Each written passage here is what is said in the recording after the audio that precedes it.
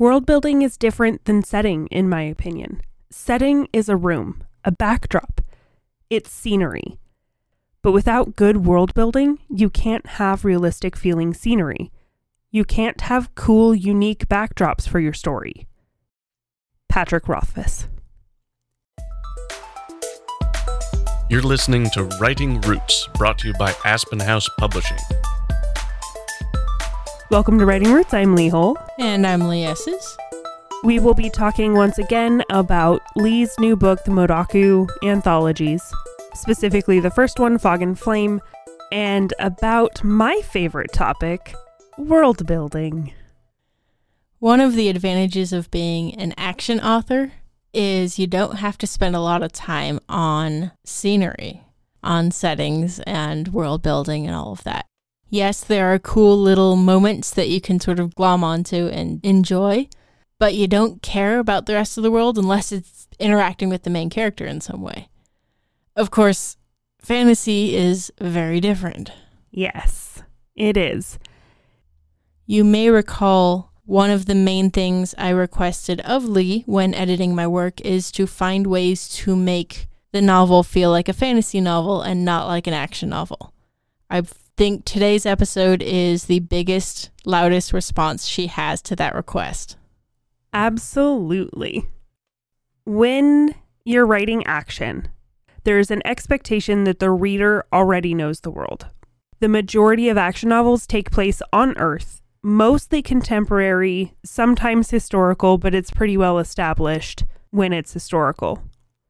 With your story specifically, you don't spend a lot of time on the world itself.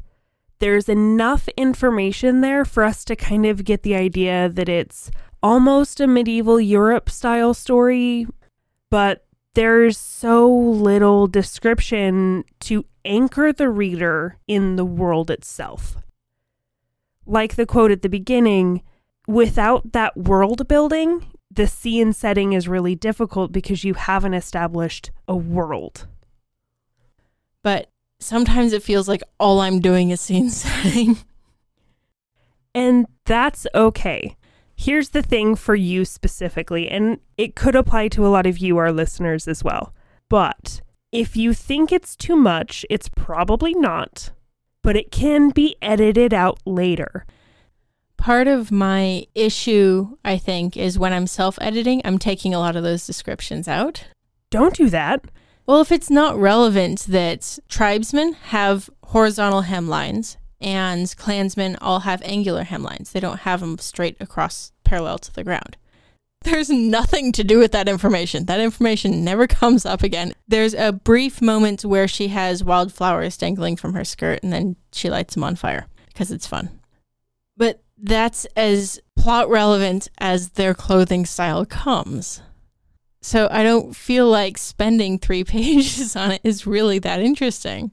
And if it's not plot relevant, that's fine. You don't have to include it. You don't have to go full Tolkien and talk about a tree for 3 pages that has no relevance to the story itself. But you can take time to tell us where they are. They're in a forest. Okay, so is there a particularly gnarly tree? Is the tree relevant?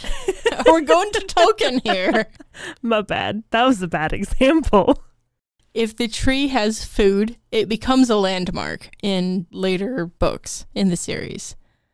But if there's no relevance to the location in the plot, then I really don't spend a lot of time on it.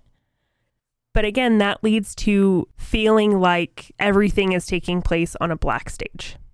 So it's finding that balance. You don't have to elaborately tell us 3 pages of where they are in the world, but a little mention of how bright it was, a little mention of the grass under their feet, just giving us something to anchor the reader in the world.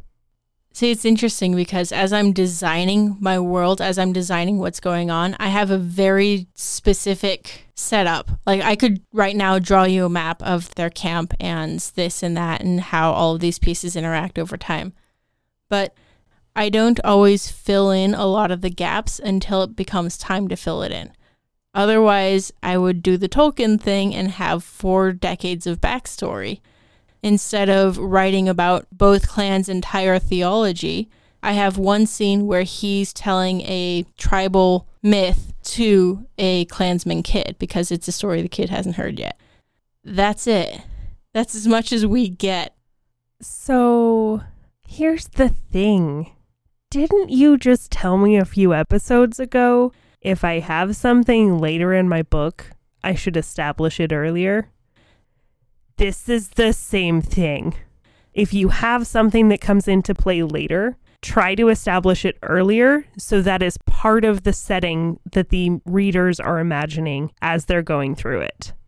In the first book, in the setting of where the first kind of ceremony took place, I didn't have a good enough picture of what that was when it came into play later. You had this bonding ceremony where this layout was really important. Before that, you just called it a clearing, and then later you called it a road. And I'm like, those are 2 very different things in my head. That way, when it comes into play, the reader doesn't have to go, wait, what do you mean a road? You never mentioned a road. There are no roads. Yeah, road was not the right word for that particular place because, again, they're nomadic. So the thing with this is mostly to convey the idea for your future projects in fantasy. It's okay to spend time on the scenes. You don't have to cut every single mention of what's happening around. Obviously, you don't want to go full Chekhov's gun and have useless things just laying around, but that is such a hard line to tread. It's like, if it doesn't come up later, it's out. I almost cut most of the library scene. I wanted to establish Alana's character in taking command and how she interacts in a panic situation. I wanted that scene in there, but otherwise, I couldn't care less what the structure of the library is. And I agree with you. I would have, if it weren't for that, I would have taken out that entire scene because the library didn't matter. I guess my difficulty is I have a hard time identifying those opportunities. And this comes back to why we read a particular genre, because I don't read a whole lot of fantasy. And I know I should, especially because I like the creative process of making new cultures and that kind of thing. When you have your MC stepping out of the tent for the first time, he is going to look around and noticing, okay, there's this really particularly gnarly tree off this direction. You don't have to say anything more than just, it's a weird tree. Just something more that in that moment he would be trying to take in where he is to see if he maybe recognizes the area so he can know maybe how far away he is from something tribe. I think this is one of those advantages of being a plotter because I know what happens next. So I guess I should be thinking backwards about it. Instead of going, there's a gnarly tree, going, that's the stump that later Uzeri pierced my arm with. Setting those up ahead of time, I have a hard time making them relevant. I know you don't like it because, again, you're an action author. You like to get to the next point. But when you're writing fantasy, that is different. There's a different expectation of the world. Before we close this episode, though, one of the things you wanted me to talk about was the magic system itself. This is a very simple magic system. As Brandon Sanderson would classify it, it's a soft magic system, which works because, again, you don't spend a lot of time explaining the magic itself. In the moment, it works. Absolutely it works because the characters at the time don't understand it. He's explaining what is going on in that moment. And I can see him future that's writing all of this down going, that's not how it went. I can't just explain all of the magic because that's not what we understood it to be at that time. So there is that element of not knowing fully what the magic is, which just creates more mystery and intrigues me. So that's a good balance between being, okay, what is this magic system? And, ooh, what is this magic system? And I think you tread that line really well. So that was a very good way to do it. Another thing you did really well was the clans versus the tribes. You established without exposition that there is this major rivalry, warlike system between the clans and the tribes. A lot of racial conflict there because people are terrible no matter where you are. So for your first adventure into world building, you did a good job. I really enjoyed the story. Aside from not seeing the world itself, you did a good job with the other aspects of world building that were part of your story. On that note, that's what our bonus episode is going to be talking about, because the important thing with editing is also understanding what you did well. You don't want to end your editing sessions, your editing conversations on a bad note, because then it just makes you feel like you're terrible at writing. That should end this series on a lighter note, a happier note, because we have talked a lot about criticism. We've really torn apart each other's stories to help us get better, because that's what we need to do. That's what editing is about. It's about getting better, understanding there's always things that you need to improve in the process of everything. But you can improve what's not written. So make sure that you write selfishly.